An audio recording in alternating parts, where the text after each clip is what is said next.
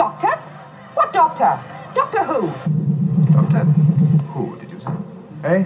Doctor Who? What are you talking about?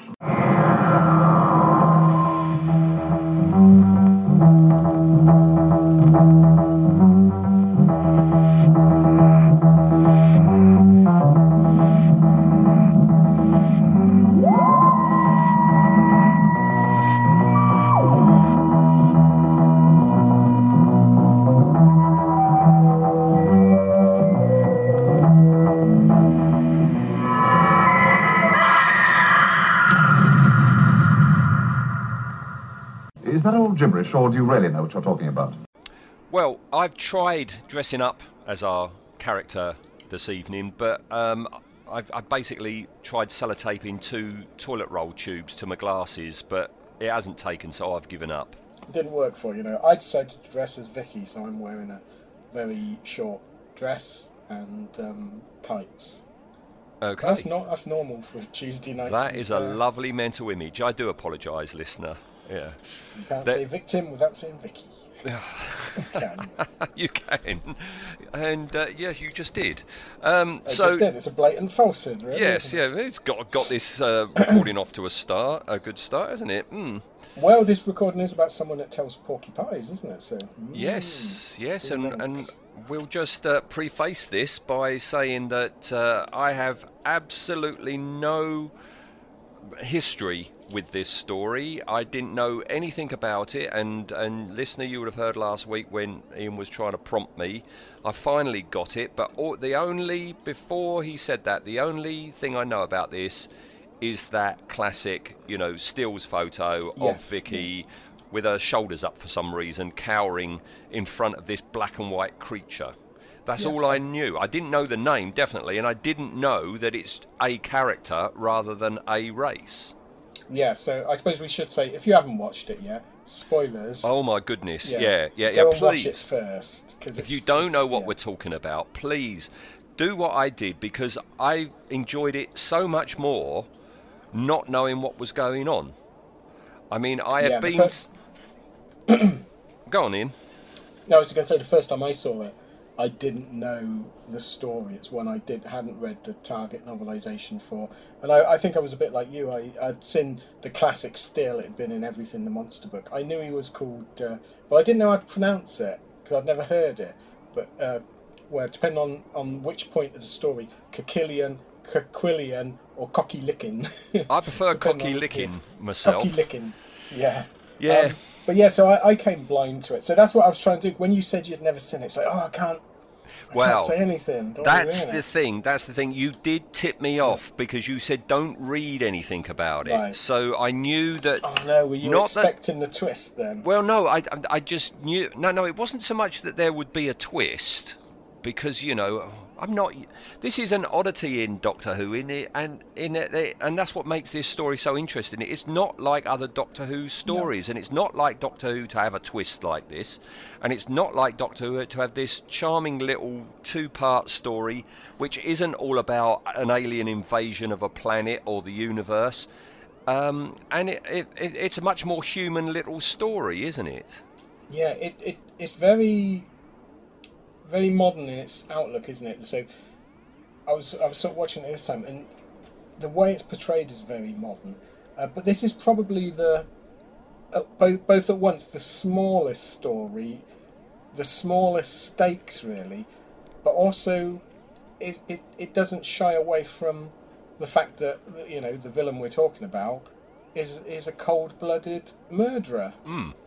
There's no sort of ambiguity or. He comes from an evil race. Well, I suppose he does. He's human, it's like he's a killer. He's a cold-blooded killer. There's no attempt to redeem him or anything. It's really modern. There's no justification. He's not repentant either, no, is he? He's enjoying himself. Also, I suppose we should preface this a bit with the sort of where this fits in the production at the time, doesn't it? Because we'd just lost Caroline Ford, not literally. She's still alive as of this recording. Don't say that. Oh, you know how we curse people. We're the curse for actors. So she had just left. She was the first companion left. So this is the first time in the series where a new companion's introduced, other than obviously the first episode, but you can't really count that. So it was very much an experiment, and you can sort of tell because evidently William Hartnell was absolutely gutted that Carol Ann Ford had chosen to leave, but you can sort of tell that when Maureen O'Brien came on, he must have, because they sort of had obviously rehearsals the week before this, he must have really cheered himself up that she was coming on board, and they got on really well, and he became very paternal to the actress and that. And you can tell in his performance, can't you? This is sparkling. I know we refer to Hartnell as sparkling a lot, but this is like, I'm not sure Hartnell gets better than this. He's really on top form. He's having good fun. I know that. He is. He's enjoying it immensely. And in the next story as well, the Romans, you can tell Hartnell is loving it. So I think this was an upturn for William Hartnell's moods during filming. See, I haven't seen the Romans either, but now I have the ability to because I've had to go and buy this, and it's a double pack. It's the Rescue and the Romans. Normally I'd say, well, you need to wait until we choose it. But I would say go and watch it straight away. It's another corking one. All right, if we've got enough time, yes. in with all our podcasting that's going on. Yeah. So I it wasn't that I was tipped off that there'd be a twist. I didn't know there'd be a twist. All I knew was you said don't read anything about it. So there was obviously going to be a surprise in it, but that could have been anything, you know. It could have been that the Doctor dies in it or something. Yeah. Unlikely. Yes. But you never know. All right, so what I did was, as I was watching it, I was frantically scribbling notes. Oh, right, cool. And I'll read them back to you because, as I say, this is on my very first viewing. I was writing notes, so it's not like I'm writing notes upon a second viewing. These are all genuine. What I'll read out, all right, and you can. I haven't read these back since I wrote them, so I don't know if it's going to come across that just when I'm twigging that something's not quite right. This is like a found footage episode of this podcast, isn't it? Right, well let's get started then. All right. Yeah. So and the first thing I've written is a very battered looking TARDIS arrives somewhere. Yes. And it is very battered, isn't it? Yeah, it's starting to look its age, sort of thing. So again, we sort of forget that the prop came in 4 walls and a top, and between each episode, between the recording for each episode, which took place once a week on a Friday evening, it was broken down into its flat bits and stored. And then came out, rebuilt, take it back, stored, come back, rebuilt. So how many times? I mean, you could probably work it out, counting the episodes. It's starting to look ratty, isn't it? Just about, yes, yeah. Oh dear. So that was a bit of a surprise this early in the show's run to see it that tatty. And then I've written down really nice crashed spaceship model. Yeah, lovely model built by Shawcraft. Mm-hmm. But yeah, I thought you'd enjoy the model. Yes. Are you tempted to build one? I think it'd be quite easy, wouldn't it? So, it's just a quite long tube with an aerial that turns round. But I've seen it before. I've seen it in one of my books on BBC Special Effects or something. I've seen this crash spaceship before, so it's a case of aha. So this is the story with that spaceship in it. Yeah, there's a classic sort of on-set photo of the model. Very, very clear. So it's not a telesnap or anything, it's an actual photo that the special effects guys took, and that's the one that appears in lots of books. And, that's most probably the one then. And that's the one you've seen, it's really, really clear. And also the blueprints still exist for it. Oh, really? So Raymond Cusick had the blueprints, they appear in quite a few books. Okay. I think the early years they've got the blueprints for. Oh, I haven't seen that one. Okay. And then I have put, going into it is Vicky. What the bloody hell is she wearing? To me, it looks like it's just a shirt. But is that really a dress? Well, it's the 60s, isn't it? I mean, people wore dresses like that on the street.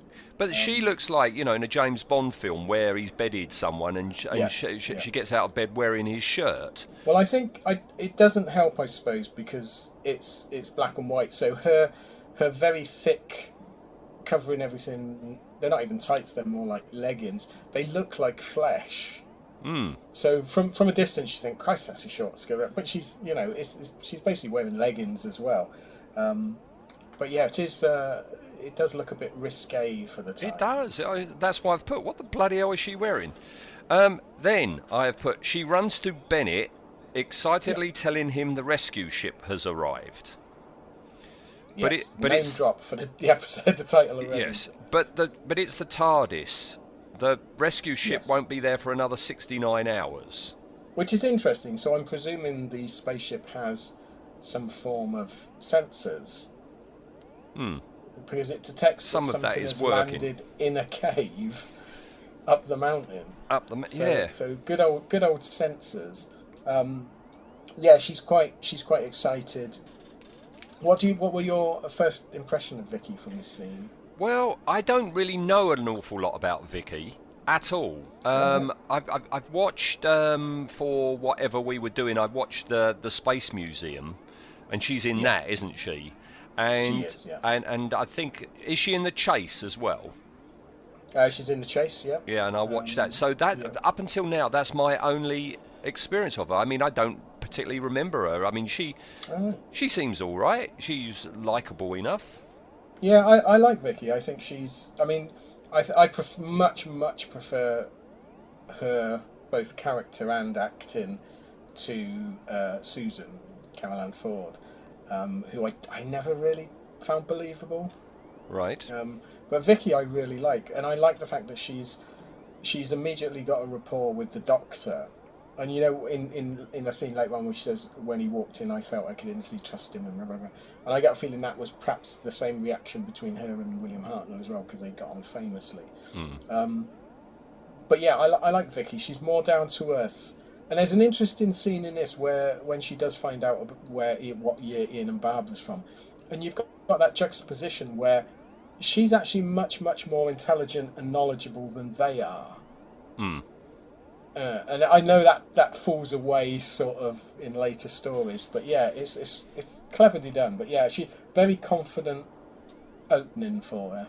Yeah, I've seen written down that this was written for her. That the whole point of this two-part story is it's an introductory story to the actress, and therefore that's why she runs the gamut or whatever you call it of emotions. In this story, it's a tryout for her. Yeah, so David Whittaker was brought in to write this two-parter, and that was exactly the brief he was given, which was write something quick that introduces the companion and shows her range of acting. So it wasn't an audition really, although if she hadn't have worked out, I would not have put it past them doing a Katerina and having her pushed out of an airlock.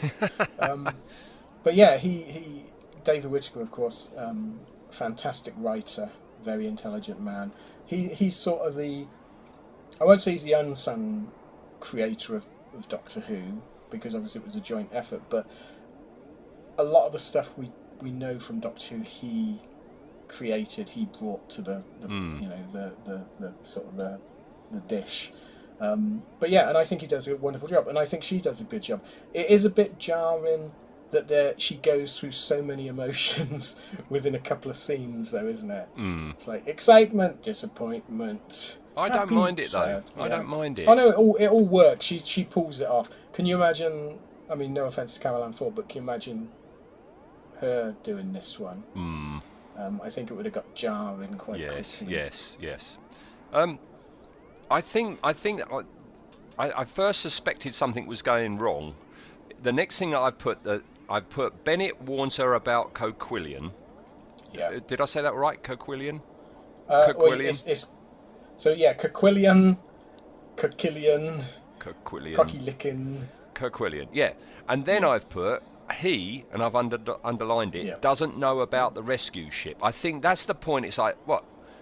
It's a singular person. I think that's when it's like, we're talking about a person this time, aren't we? Not a race. Although they do mention the race, and there's really clever stuff where that's the way the Doctor sort of works out what's going on. But yeah, Ray Barrett you know, we all know him from Thunderbirds and Jerry Anderson stuff.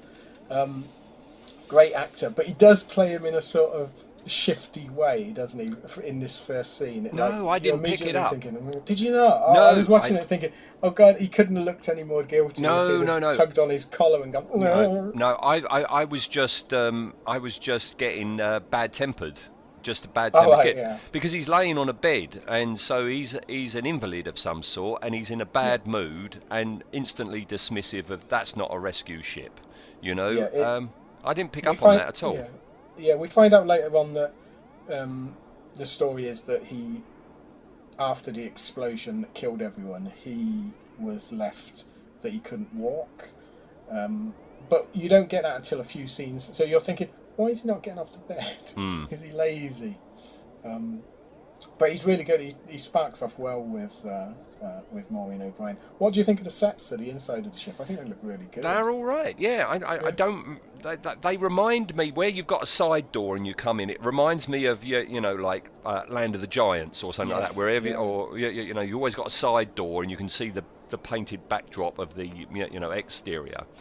But yeah, the actual sets tipped me off that something was wrong, but I'll mention that when we reach that point in the story. But the next a bit bit, plywood sounding, though, aren't they? Yes, yeah, I can forgive that though. I forgive a lot of 60s, TV programs, whether it's science fiction or not, And then I have written nice central column shot in the TARDIS, and it is brilliant to see that central column with the Is that a colander at the bottom? It's a colander, yeah. It was I think it was a vegetable spinner.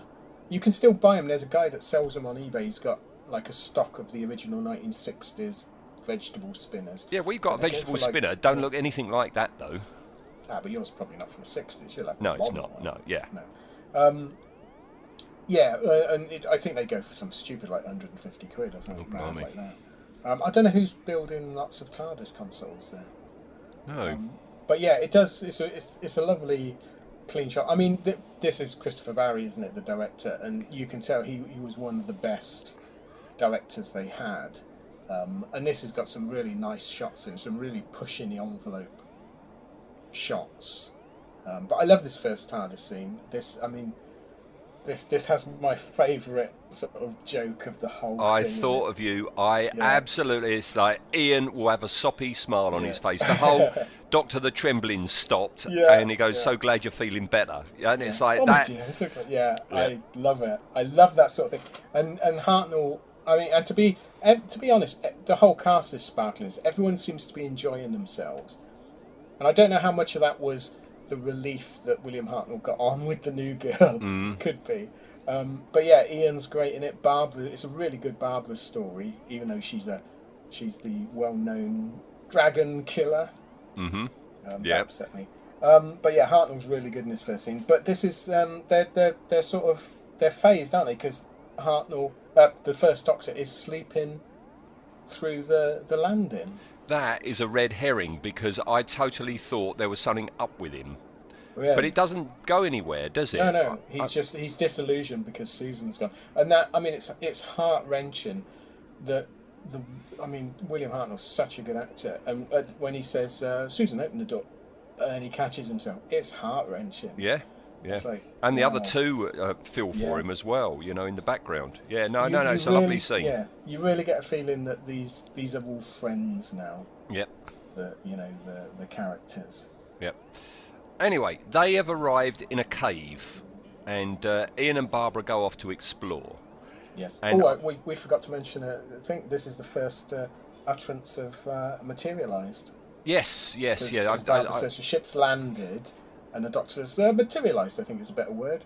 Even though a few stories before he says landed anyway. So. Isn't it? I saw that and I saw something. Is it the landing sound effect is used for the first time here? I think it is, or takeoff? It's either landing or takeoff.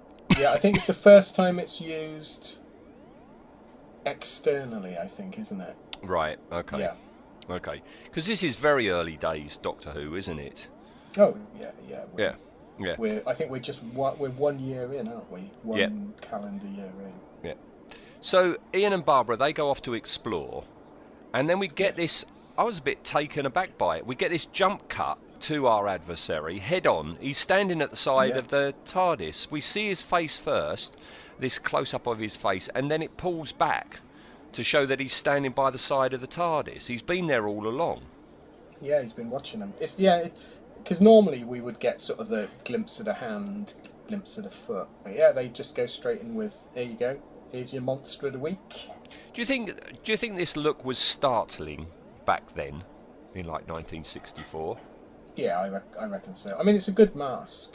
It's a good mask, and I like the hands, and I especially like the feet, but I didn't realise, what the game is here. Yeah. So it's like, oh, they've let it down because he's just got a robe for a body. I didn't realise it's a ceremonial outfit. Yeah, well, it's that double layer, isn't it, where it's a ropey-looking monster, and you assume it's meant to be a real ropey-looking monster, but it's not. It's a ropey-looking outfit pretending to be a ropey-looking monster. See, I didn't know that. Yeah, this is pure, like, David Whittaker. He would like to do things like this, like work stuff on multiple levels. I suppose now you'd get, he's trying to subvert expectations. Oh, yeah, that would be the explanation now. Yeah. So Ian and Barbara, they get out of this cave and they're on this ledge, looking down on the spaceship that we had seen earlier. And they talk about it being destroyed, as it are all the buildings nearby. I looked and looked. I can't see any destroyed buildings in there. Can you? No, there's a few sort of lumps of things. You think, are they meant to be buildings? I think this is again where the script was written and the model work wasn't done. Yeah. Because if you look at all the behind the scenes stuff, they hired Shawcraft to do the spaceship and that, but I don't think that Shawcraft built the diorama. Right. Okay. All right. Well, Koquillion is suddenly there. There's no build-up at all, anything. They turn around to say, let's go back and tell the Doctor, and all of a sudden, he's just standing there. There's no movement. No sign of life at all. No. No, there isn't, is there? Well, there must be people or things on this planet. Ian? Are you going to tell the Doctor about this? Well, yes, why not? Well, knowing the Doctor, he'll want to go down there and investigate. Well, for once, I'd agree with him, Barbara. If there are any of those crew members left, we should get in touch with them. Ian? You are strangers here. Answer my question. Do you come from Earth? Yes, we do. Where is your rocket ship? You've just come out of the cave. You must have seen it. You landed here in that box? Well, I know it sounds fantastic, but we have no reason to lie to you. Well, obviously you've had a good look around. Did you see any sign of another ship having landed? Are there any other crew members? Yes, there is. One more. He's back in the ship. I would like to meet him. Go and fetch him. I will take you all to the city.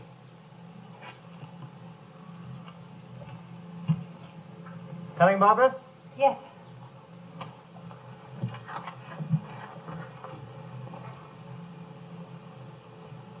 Why are you frightened? Keep away. I'm your friend. You can trust me. Can I?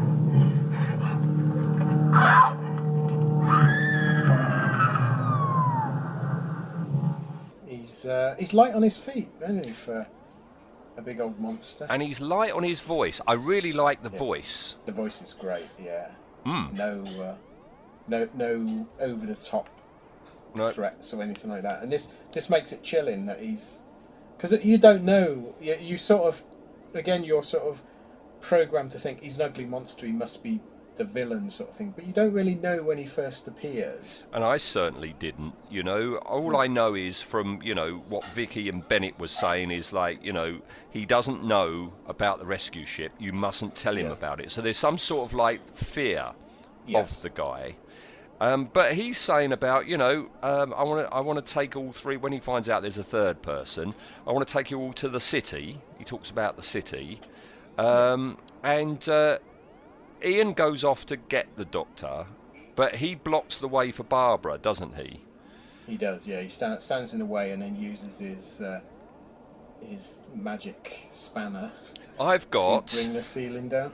I've put here, he's got a monkey wrench, question Yeah. mark. Because it looks like a monkey wrench. It does, yeah. Doesn't it? I think the Doctor even describes it when Ian's telling about it, doesn't he? He say he looks like a spanner or something, doesn't he? Looks like, yeah, looks yes, like he that. does. Yeah, he does say something about a spanner or something. Yeah. But he says to Barbara as he's like slowly walking towards her, "Why are you frightened? I'm your friend," and all this sort of thing. And he doesn't actually push her off the ledge. He puts his arm up, and then she falls off with a scream, doesn't she? Yeah, it's. I think because he's sort of. It's like, yeah, he's saying, you know, why are you afraid of me? Almost as if it's her fault. If she's afraid of him, it's her fault, sort of thing. And then he uses that fear. He doesn't push her off, but she backs off. Yeah. And we find out afterwards that even though we get this wonderful scream from her, and you think, oh God, yeah, she luckily her fall was broken by a small branch.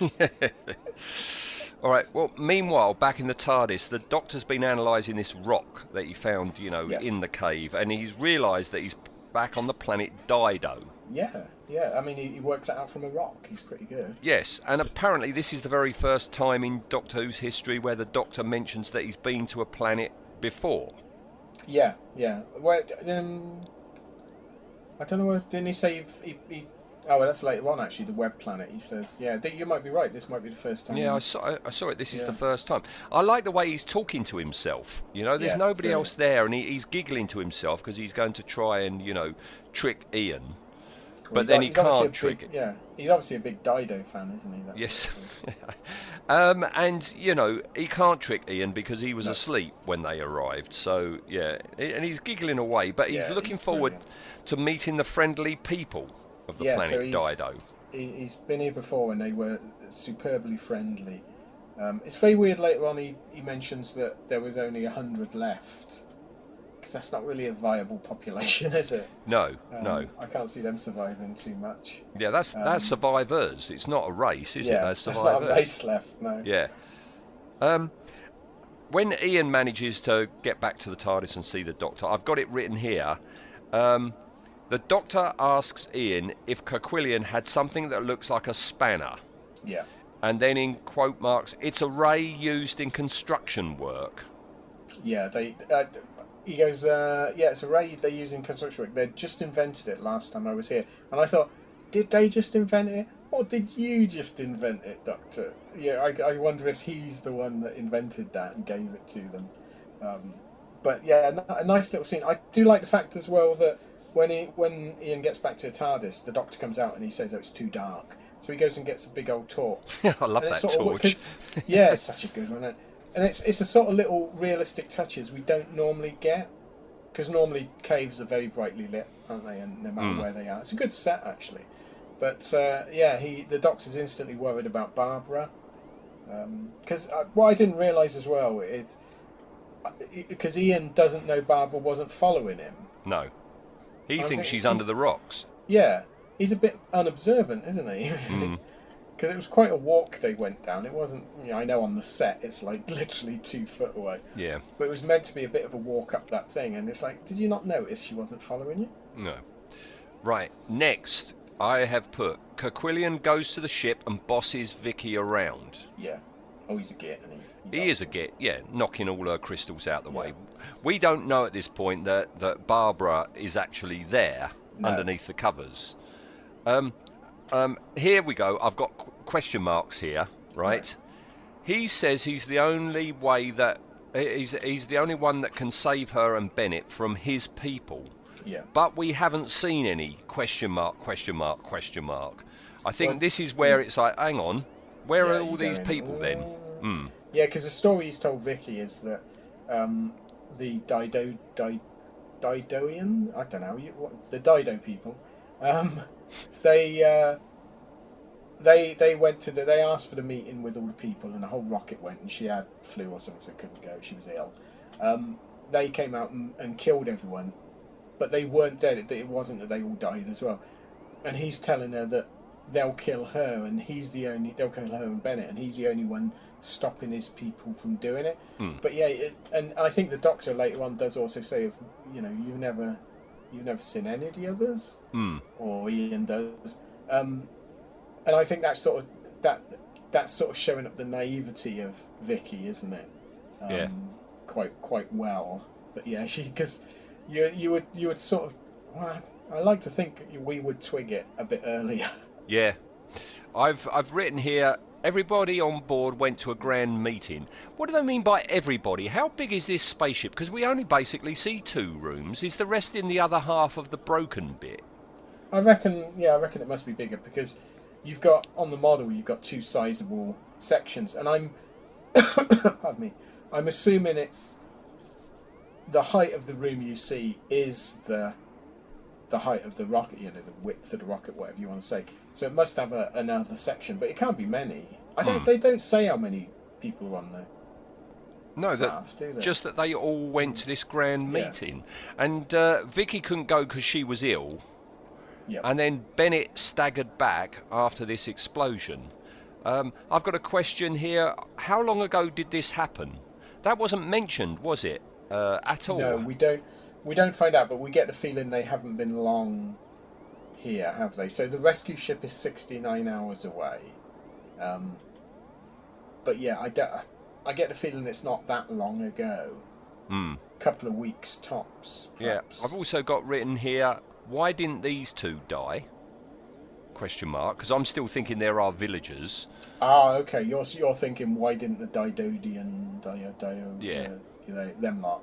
Yeah. Why didn't they kill him? Oh, right, that's good. So it's still fooling you at this point. Yes, it's still fooling me, but my main big question mark comes up because Koquillion says he's going to go and see Bennett, and he goes to the door, knocks on the door, and Bennett says, you can't come in.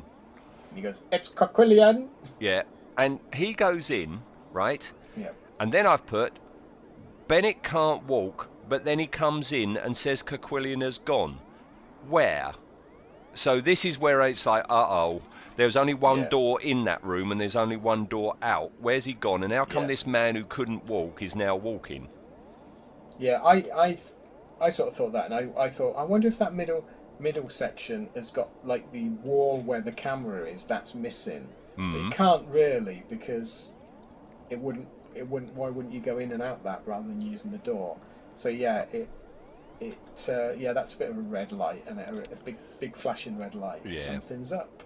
But I'm going along with it. I don't mind it. It's all good fun. And I'll tell you what's really good fun is the Doctor and Ian on the ledge. Yeah. We don't some ledge acting. Yeah, this ledge acting, because the Doctor looks down and says, "Oh, quite a chasm." And then almost immediately after that, you see a long shot, and you can see it's about 6 feet off the ground, and then you've got this duff creature on the bottom. That's not a chasm, Doctor. It very much reminded me of the chasm acting we had in the Daleks. Yeah. The first Dalek story. Yeah. They're putting their all into it, but the set isn't really helping them out. Yeah. Yeah. Because it's like the Ian's going, "Careful, Doctor, it's very narrow here," and then you see a shot and you go, "It's about 3 feet, mate." But it is good fun. Fun. It's charming stuff, all this, and they get to that spike trap that's there for absolutely no reason. I don't understand the logic of this trap. Well, I couldn't work this one out, because it's presumably this is the Didos have set this one up, yet they're a supremely peaceful race. So, because we're not saying Koquillion has set this up. No. It's too old. It's the native people. Yeah. What is the purpose of going along? Because the Doctor says somebody's been along here before, because you've got all these roundels built on the wall and everything. And he says they fooled you into grabbing that trigger mechanism. But yeah, I don't. Unless this is. I suppose you could, if you're going to be very, very generous and work out a history of the Dido people. Perhaps they're supremely peaceful because they used to be a bit warlike and fighting in tribes and that, and perhaps this is a remnant from that. Yeah, but it's never explained. But I don't mind it. No. I don't mind it. I mean, later on, if we were like 20 years in the future from this, I'd be irritated by it. But you know, I'm quite happy to go along with the, you know, the lightweight silliness of this, and not everything's explained. It's very Fireball XL5-y, isn't it? It's probably a bit above that, but it's that sort of you accept it. You go, yeah, okay. Yeah, and it cracks along. That's the thing. It's not sort of focusing on this. Yeah, well, spiky traps like this are a trope of the 60s, aren't they? I mean, we had them in the credits of Captain Scarlet. That's true, Batman and Robin in the TV series would come up against spiky traps Raiders all of the Lost time. Ark, mate. Raiders of Lost Ark, yeah, carried on. Yeah. But yeah, so when episode 2 starts, we've got this unfortunate, very wide shot where you can see the ledge, the creature, the spikes, and everything. Yeah, I mean, that's what I say. They're pushing the envelope here. It doesn't quite work in this because the only effect they had sort of in there was overlay, wasn't it? Which wasn't a great effect. No. Did when you watched the credits, did Koquillion's name sort of twig you off for? I now know all about this, but no, not at the time. No, I still didn't. I hadn't twigged the twist. I thought you would twig. I thought you would get it straight away. Nope. But yeah, I like in this that you didn't get it. Even when Bennett says, you know, he's against any sort of trap set for Koquillion, and saying, you know, if it fails, then we're in big trouble. I still hadn't figured out that it was him. I knew something was up between him and Koquillion, but not that the two are the same. Yeah, because you could put it down that he's just a coward, or he's terrified, or he's too scared to make any move against Koquillion. Yeah, I think that's how I was reading Barbara it. Sort of says, doesn't she? He doesn't know me, and we could use it to our advantage and ambush him when he comes in. Bennett's like, no. Yeah, that might hurt me. I mean him. If he had done that, I would have figured it out. But no, the only thing that was ringing alarm bells is the fact that he seems to walk quite well when we saw him, when he was supposed to be almost a cripple. Yes, yeah. You still say cripple? I don't know anymore. Invalid, then. Invalid. Yes. I like the next bit where Vicky's gone outside and you've got this duff creature. Is it called the sand creature or something? The sand beast or sand creature or sand. Yeah, who's just inside a little cave looking at her. But beyond him, there's somebody standing there. There's a stagehand or something. You see him move out the way. I think it's Ian and the Doctor. Is it? Because this is all. This is the cave set entrance is just off of where they were filming that bit. So I think it's literally them, because when the scene cuts back to them, they're moving in the same way. Yeah, it was all done sort of live, wasn't it? Basically, like recorded but filmed as if it was live. But yeah, I think it's Ian and Doctor just off in the next bit of the set. See, that's quite charming as well, isn't it? Yeah, it is. It's old school. I like this as well, that as a viewer, you're with Barbara on this, and it's like there's a scary monster. The Doctor's just been sort of saying how scary it is, and it's creeping up on Vicky. So what you do? You get the flare gun? Yeah, you murder it. And I love the fact, again, very David Whittaker. The twist again is that no, it's Vicky's pet. Yeah. It's the equivalent of Barbara's just shot her dog. Yes. You know, and Vicky's really good. She is absolutely cut up about this. Well, obviously, obviously, this has been put in to show, Vicky's, emotional range, isn't it? Yeah, and it sort of works. It's not too obvious that this is the reasoning for it. But yeah, I like this scene. The gun effect reminded me of the Tomb of the Cybermen. Yeah. X-ray laser gun type firework effect. Yeah, no, that's good. That's good. The Doctor and Ian reach the ship, and as they reach the ship, Koquillion comes out that door on the ledge that the Doctor and Ian couldn't open, and we get this great view of his spiky feet. I really do like his spiky feet. Yeah, great. And also, because we see a few shots, and I think this one, you see him walking, and normally with these sort of flippery feet, they'll be stepping on the feet, but I imagine, I presume it's Ray Barrett actually playing when he's walking about like this as well. And he's really seems to have practiced walking in them, so you don't think it's anything wrong. It works really well. Yeah. Next we have the unscripted, the Koquillion. Cocky licking. Yeah, that was totally unscripted. That was an ad lib during recording. You can see that William Russell is almost cracking up saying it. Yes, yeah. I bet it was like, I'll get that in. What can they do though? They can't afford to stop for that sort of thing. No. So I imagine as an actor you could get a bit in there, a bit of a laugh. Do you think he got told off for it though? Probably, I imagine. All he's got to do is say, "Look at William Hartnell. You never moan at him." Bless him. He does stumble over some of the lines in this one, doesn't he? Yeah. He does. Bless him. Right. All my question marks are coming thick and fast now. When the Doctor goes to see Bennett, and we have exactly the same "you can't come in" that I've heard earlier. Yeah. And it's like, something's wrong. And he manages to force his way into the room, and Bennett has gone, and there's just like a tape recorder. That's when it's like, aha. I do like that William Hartnell really bashes away at that door, and then when he chucks that girder down on the bed, it looks really heavy. Yeah. It's like, oh, well done. Yeah, but the tape. Interesting that that's dated it quite badly. It's well in the future, and it's a reel-to-reel tape recorder. Yeah. When he finds that trapdoor, right? Yeah. That's when I think the penny dropped with me, and it's like, hang on. Yeah. I have not seen Bennett and Koquillion together. No, that's true. Yeah, because it's going so fast, you don't really realise until that point, do you? You go, we've not had a shot of them talking. Yes, but then, I mean, you said earlier that Vicky's quite intelligent. Has it not occurred to her she's never seen Bennett and Koquillion together?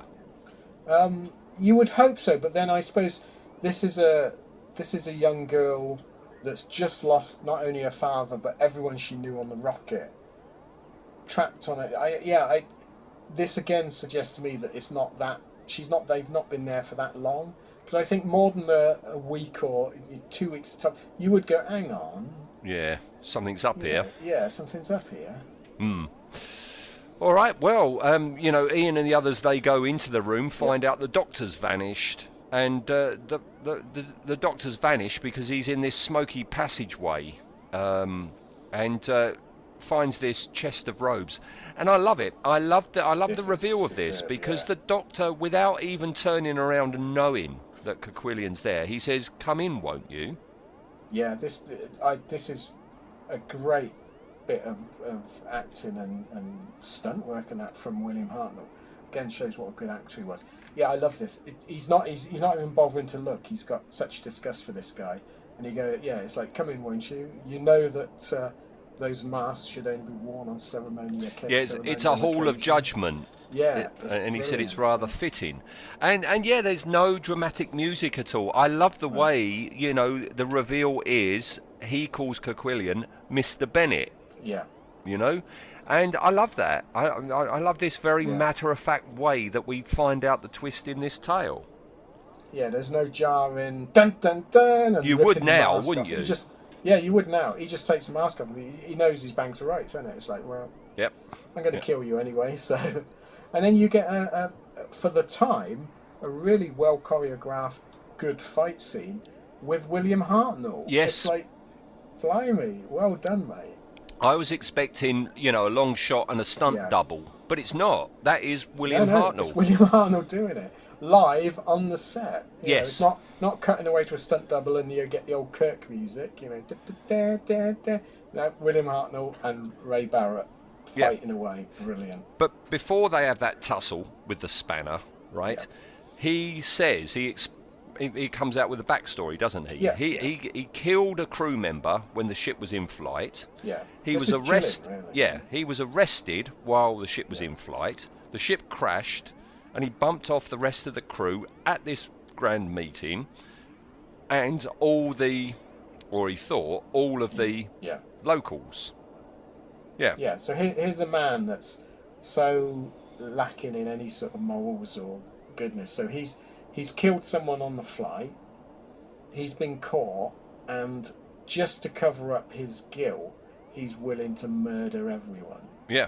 And he's keeping Vicky alive so that it adds a bit of authenticity to his story. That's the clever bit of it, because when he's saying about, blah, blah, blah, blah, and it's like that he's stranded and they're all dead, I was getting echoes of the Terror from Beyond Space, where they pick the guy up from Mars and everyone's dead, and you're the only one left, you must have killed them all. And they don't trust him because he's the only one left. But he didn't kill Vicky because she would support his story when they got back to Earth. Yeah, it's horrible, but it is a clever plan. Yes, and he's assumed this role of Koquillion to enforce how terrible the people are. Yeah, and I love that this is where we find out that is a mask.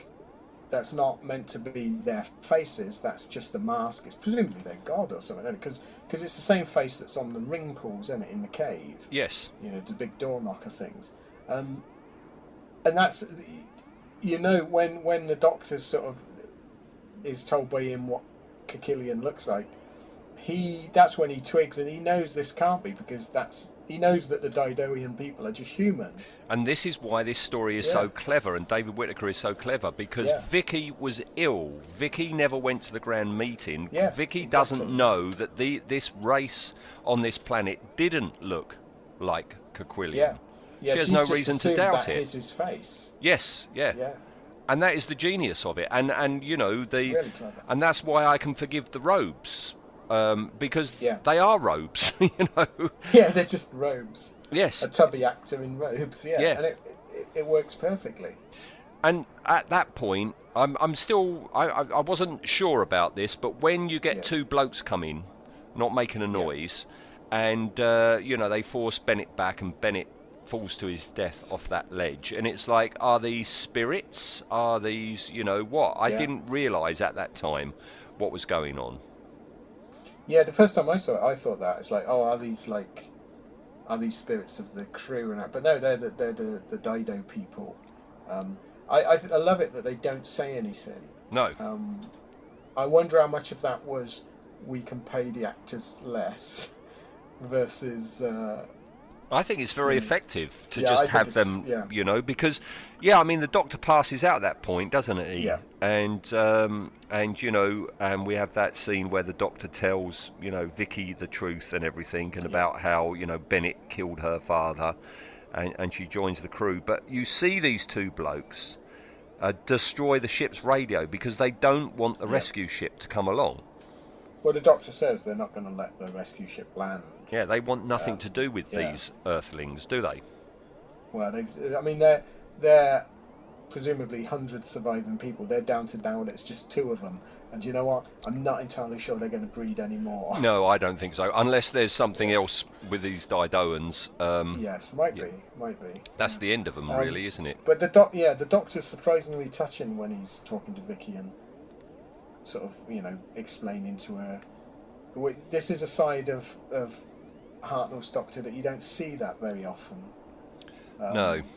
But this is what annoys me when you see sort of, certainly before the DVDs come out, the general fan consensus was the first Doctor was crotchety and angry and not very likeable.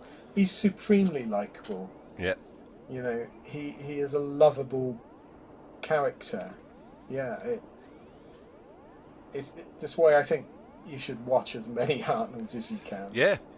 Well, due to this podcast, I'm seeing far more than I've ever seen before. So, because you presumably, it would be well down the road that you would watch any of these. I'm thinking. Yeah, I've said before, in my later stages of collecting Doctor Who DVDs, I'd go into HMV and just look along the line, and invariably it'll be towards more like a John Pertwee or a Tom Baker that I hadn't got, because there are gaps in my John Pertwees and Tom Baker, especially the later Tom Bakers.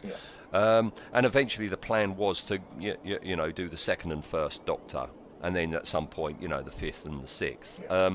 But so no, I'm glad we started this podcast, because I am filling in my my Doctor Who knowledge. I hope you, listener, if you're out there, and you haven't seen some of these stories, that you go, I'll buy that, watch that, or watch it on BritBox or whatever, and come back and listen to the podcast afterwards. Yeah, let us, if you have done that, let us know on Facebook what you thought of it. Because it saddens me immensely. I'm on quite a few Facebook Doctor Who groups, and sort of fans that came in at New Who and sort of say, I can't get into the classics. And it just saddens me. There's such a wealth of brilliance. What I don't understand is when you see somebody, and you know, they're big fans due to New Who, they don't know classic Who, and they go, what's a good story to start with? And it's like, well, start at the beginning. Start at the beginning and work on. Yeah. Yes. I mean, that's fantastic. If you like New Who, but you don't know classic Who, you have all those years worth of stories to discover for the first time, and I envy you for it. You know, I do. I mean, I'm enjoying doing this podcast, vicariously living through you. So when you haven't seen a story, because I've seen them all, but when you haven't seen a story, it's like lovely to see it through fresh eyes. Yeah, and this has been a terrific story. I've really enjoyed it. And something I haven't mentioned about this story, especially episode 1, is I cannot believe how fast that 22 minutes went. That flashed past. It really did. It shows you don't need, hours and hours to tell a good, concise story. I mean, it helps that you've got such a great writer as David Whittaker, who is an absolutely amazing story editor and a great writer. And this sort of story also reminds me very much of the Hartnell era annual, the first one. In that there's some slight doubt, but pretty much most people think that David Whittaker wrote, or at least had a good hand in writing a lot of those stories, and certainly the feature in there that describes Doctor Who's character. And this is sort of straight from that. You could picture this written in the Doctor Who annual, and this is the period I absolutely adore in Doctor Who. I love it. Yep. Totally agree. All right, so obviously no Earth date. I mean, they give a year, don't they? It's like 28 something, but we're not on Earth, so we can't do that bit. Right, here we go. Koquillion, or whatever you want to call him. Yeah, Koquillion. Right, design rating. I like the design. I think, again, the designs for him and the Knocker, the big Knocker, still exist. I think he's a really good design. I know it's meant to be a mask. Nothing moves on it because it is a mask. And if it was, I think, if this was meant to actually be the alien, then it would. Then you could go, hang on, it's a bit immobile, isn't it? But it's almost like a wasp, isn't it? I thought it's got very insectoid. It's got antennae and things like that. I'm not a great fan of the portly kimono he's wearing. But the face though, and the hands and the face feet is really good, and the feet and hands. Yeah, I think it's a cracking design. I'm going to give this a 7. All right. Well, I gave it an 8 because I think it's really, really smart. All right, that's 7.5. What colour do you think this was? Is it all black and whites? Because it looks like black and whites to me. Yeah. It doesn't exist anymore, and the drawings are all in pencil and paper. There's no colour stills of it anywhere. No colour stills existing. Well, that's a shame. Oh, I wonder what colour it is. Yeah. It looks black and white to me. It looks totally monochrome to me. Perhaps we'll have to wait till Eagle Moss bring out a Koquillion figure. Yeah. They most probably go black and white because they don't know. They would, yeah. Yeah. No. Yeah. All right. Well, what about how effective the fella is? I love this. I know it's so weird, isn't it? Because this is a person playing a character, and we're sort of doing the character how he plays. But I love the voice. I love the way he moves. Really good. He's creepy as hell. The shots help, like you say, when he just suddenly appears. There's no build-up. It's really good. So I'm tempted to give him a 9, but I'm not. Yeah, I'm going to give him a 9. Stuff it. Okay. I think he's great. Well, I gave him an 8.5. I went from 8 to 8.5 because that voice is brilliant. super. You can tell that Ray Barrett is a voice actor, can't you? Yes, yeah. So good. Yeah. All right, well, that gives him an effectiveness of 8.75. And then if I add that to his 7.5 and divide by 2, he has a adversary rating of 8.1, which is pretty high, darn high. Now, just turn my pages over. 8.1 gets him into a caravan, obviously. But is he sharing one? I don't think we've had 8.1 before. No. He is alone at number 8.1. Well. Yes. Because he can lay on the bed and pretend to be lame, can't he? Now, the nearest caravan to 8.1 is number 8, right? Right next door. And that's where our old friend Lytton is living, all by himself. The Dalek version of Lytton. Yes. You know, the better version of Lytton. Yeah. So, yeah, they're neighbours, all right? I think they'd probably get on. They're both mass murderers, so... Yeah. Well, we've just... figures, couldn't they? Also, we've just said maybe, you know, this guy's, you know, colour scheme is black and white, and Lytton in his Dalek trooper outfit was like black and dark grey. Yeah. All right, so that's that. Behind the scenes. Right, David Whittaker in the original script described him as wearing a long robe, so, you know, the robe's not a shortcut, shoes shaped like an animal's, or bird claws. His face is that of a fierce animal too. Right? Oh, is that all he described it as? Yes, yeah. Oh, right. So, so it was all Raymond Cusick again. Yes. His face, though, was created by Daphne Dare. And it's funny you should mention Wasp, because she based it on a close-up of a fly's head. Ah, right. Yeah. It's very insectoid. It's a very stylised fly, really, isn't it? Yeah. And, you said earlier, Ray Barrett, a stalwart of the Jerry Anderson shows, played Sam Shaw in Stingray. He was John Tracy in Thunderbirds, and he was the Hood in Thunderbirds. And there's a couple of times... I didn't know he was the Hood. Yeah, there's a couple of times in when he's playing Bennett, I can hear the Hood. Really? Yeah. And I could hear bits of Sam Shaw, definitely. Yes, yeah. And, in the credits, he's listed as Sidney Wilson. Yeah. That didn't tip me off whatsoever, because it sounds like a normal name, doesn't it? Sidney Wilson. It could be an actor's name, right? Yeah, the Sidney is from Sidney Newman, and the Wilson is from Donald Wilson. Yeah. And was it JNT that started that? No, anagram trope? His like monkey wrench thing in the script is described as an oblong box, the barrel of which is studded with little bulbs. No, I don't know if they mean light bulbs or daffodil bulbs or what, you know? I don't know. Because it's not oblong either when you see it, is it? No. It's a weird little thing. Hmm. It'd be probably an interesting one to make. It's a bit glittery for my liking. I don't understand the point of it, because the Doctor says, oh yeah, they just constructed that, you know, they just invented that for the construction industry. He doesn't really use it, apart from to make that cave mouth fall in. He doesn't really use it, does he? No. Because I wonder if... Has he used it in front of... It sounds awful. Has he used it? Has he got it out and used it in front of Vicky? Because I'm presuming he uses it to threaten her, but unless she sees it working, you're not going to recognise that as a gun, are you? You're going to go, oh, your hairdryer's all right. Yeah, how's he going to work it? What's he going to threaten her with, you know? I don't... That's why I think this is... I think this is like a very recent thing. I think this is still in the first few days of this plan of Bennett's. How old is Vicky meant to be?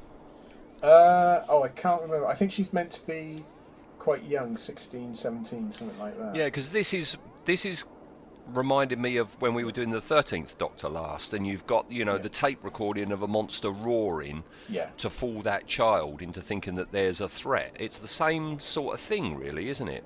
Yeah, I think she's meant to be, because Susan was meant to be, well, assuming she wasn't a time lady, she was meant to be 15, wasn't she? And I think they went a little bit older, but not too much, because Vic has gone through school and left school. Yeah. you know, she spent upwards of an hour a week in the classroom. She says in the Web Planet. So I think, I'm sure I've read somewhere that it was 17. Right. Sure. Okay. Ray Cusack designed the crashed spaceship, and as you say, it was built by Shawcroft Models in under 10 days from start to finish. They did that, and in the original script, it was meant to have an England flag on the side of it. It was a spaceship from England. Well, I think it actually does. You just don't see it, because Ian at one point says, "Well, look, did you see the flag? It's from it's ours." And on that model shot, right? I think it has got it, or at least the drawings have. Yeah, so I think it definitely. I've seen one with the flag on. Yeah. I'm being dumb here because Ian and Barbara are at that point in this story. You know, there is no Earth flag that they would have seen. So it must be an English flag. Yes. Well, we were still naive enough as a country to think we could afford to put someone in space. Well, this is the time of Quatermass, isn't it, and everything. Yeah. And the last thing you mentioned it last time we were talking. In viewing figures wise, this beat the two Dalek stories that had already been before it, which is quite incredible. This got 13 plus million viewers and was the highest viewed story until City of Death. And City of Death only got that high viewing figures because ITV was on strike. Yeah. So it's amazing. That is incredible, isn't it? Yeah. And yet, the Rescue and, Koquillion and that, I don't see either of them mentioned much in fandom. No.